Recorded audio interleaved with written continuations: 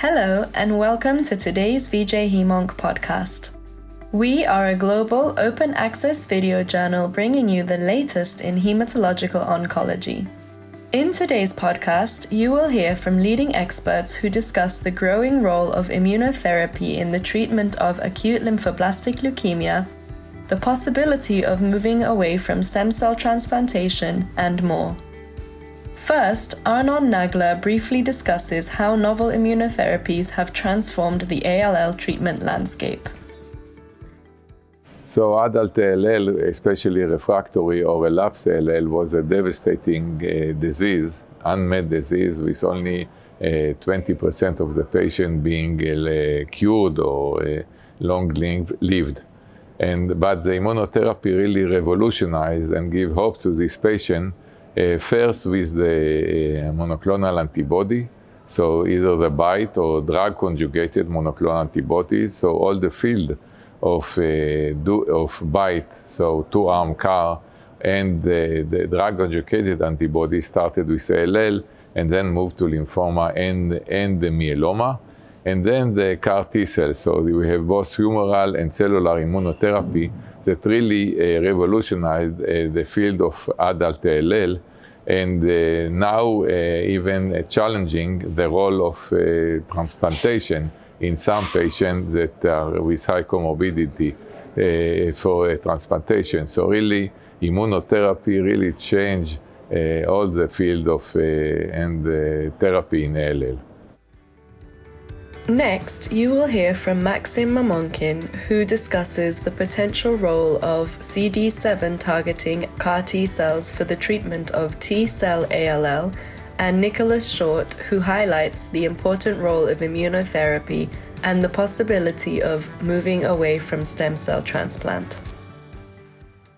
Yeah, so CD7 is an excellent target in T-cell ALL. It's expressed very brightly, uniformly in most of the cases. It is frequently downregulated in mature T-cell neoplasms, such as peripheral T-cell lymphoma. But for TLL, it's among the best, if not the best target. And so, developing CAR T-cell approaches for this disease obviously makes a lot of sense. Now, unlike CD5 that are automatically fratricide resistant, for CD7 CAR T-cells, we have to do something else. We have to either CRISPR it out, or we can use protein expression blocker to remove surface expression. Or the approach that we have recently developed is not to do any of those and instead just expand them in the presence of pharmacologic inhibitors of tyrosine kinases that block that signaling. And as a result, we can generate the products, the T-cell products that are quite functional.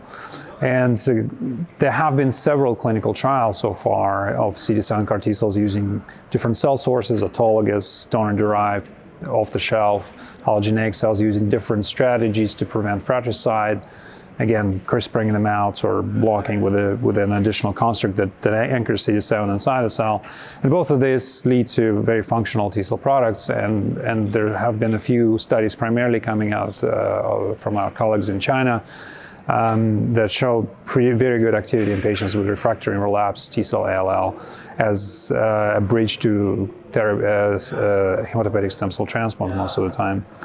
And our own clinical experience shows that cells that are unmanipulated, unedited, and expanded with tyrosine kinase inhibitors also produce very good responses, at least on dose level 2, and we continue escalating that. So also an important aspect of that is aplasia of normal T cells is limited because of the normal subsets that are naturally CD7 negative that repopulate the host, they expand, and we tend to think that they mediate protection against systemic infections. So the safety profile is pretty good for that.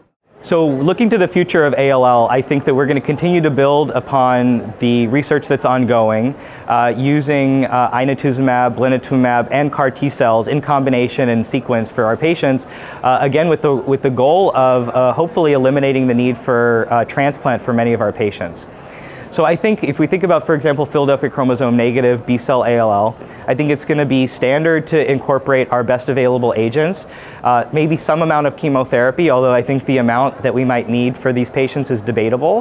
We're going to incorporate inotuzumab as well as blinatumomab into the frontline setting to get higher rates of MRD negativity, which should translate to better outcomes. Then the question is, what's going to be the role of CAR T-cell? I would argue that we should be moving CAR T-cells not only from second or later salvage to first salvage and even to the frontline setting, potentially as consolidation. So I think that's something we're excited to explore, is actually when we historically would have sent patients to transplant, instead give them the best available therapy we have, some amount of chemotherapy, inotuzumab, blinatumomab, and then consolidate them with CAR T-cells, which we know are very effective when they're given to patients with low burden disease, MRD positive, or actually no detectable disease, and actually are safer when they're given like that. And again, then we can hopefully eliminate the need for transplant and reduce the potential morbidity and mortality. Same in the relapsed refractory setting. We should be using, for those patients who do relapse, we should use any of these effective drugs that they haven't already received. So a combination of some chemotherapy, perhaps with inotuzumab, blinatumomab, and then CAR T-cell consolidation as well, again with the goal of reducing the need and eliminating the need for transplant, even in patients with relapsed refractory ALL. Lastly, Ryan Cassidy shares some insights into future treatment approaches in ALL and where the field is moving.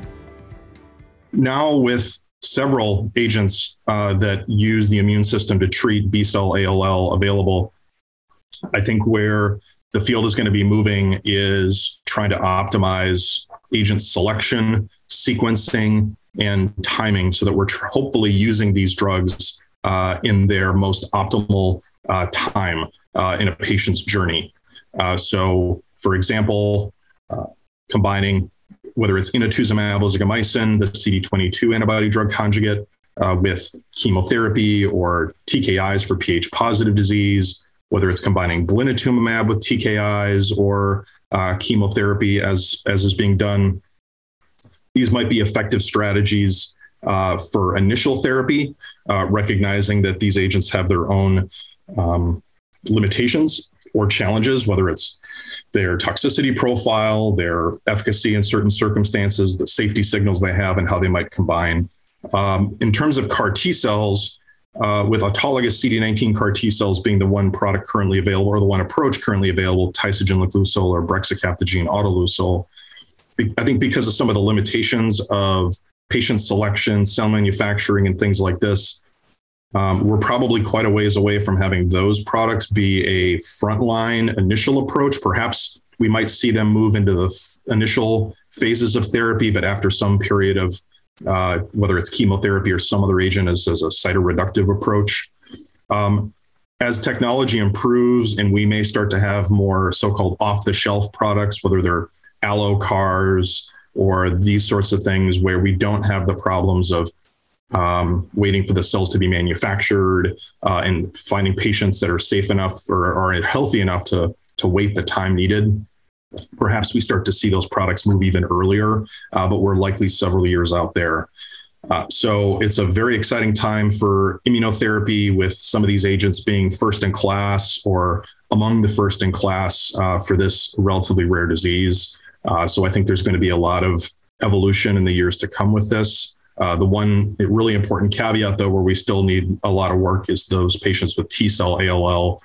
There are some studies going on looking at newer approaches for this challenging disease, but hopefully we'll start to see some new immunotherapy agents available for T-ALL in the years to come as well. Thank you so much for listening to today's podcast. We hope you enjoyed. Be sure to follow us on Twitter at VJHemonc and subscribe to VJ Hemonc Podcasts on Spotify, Apple, and Podbean. Until next time.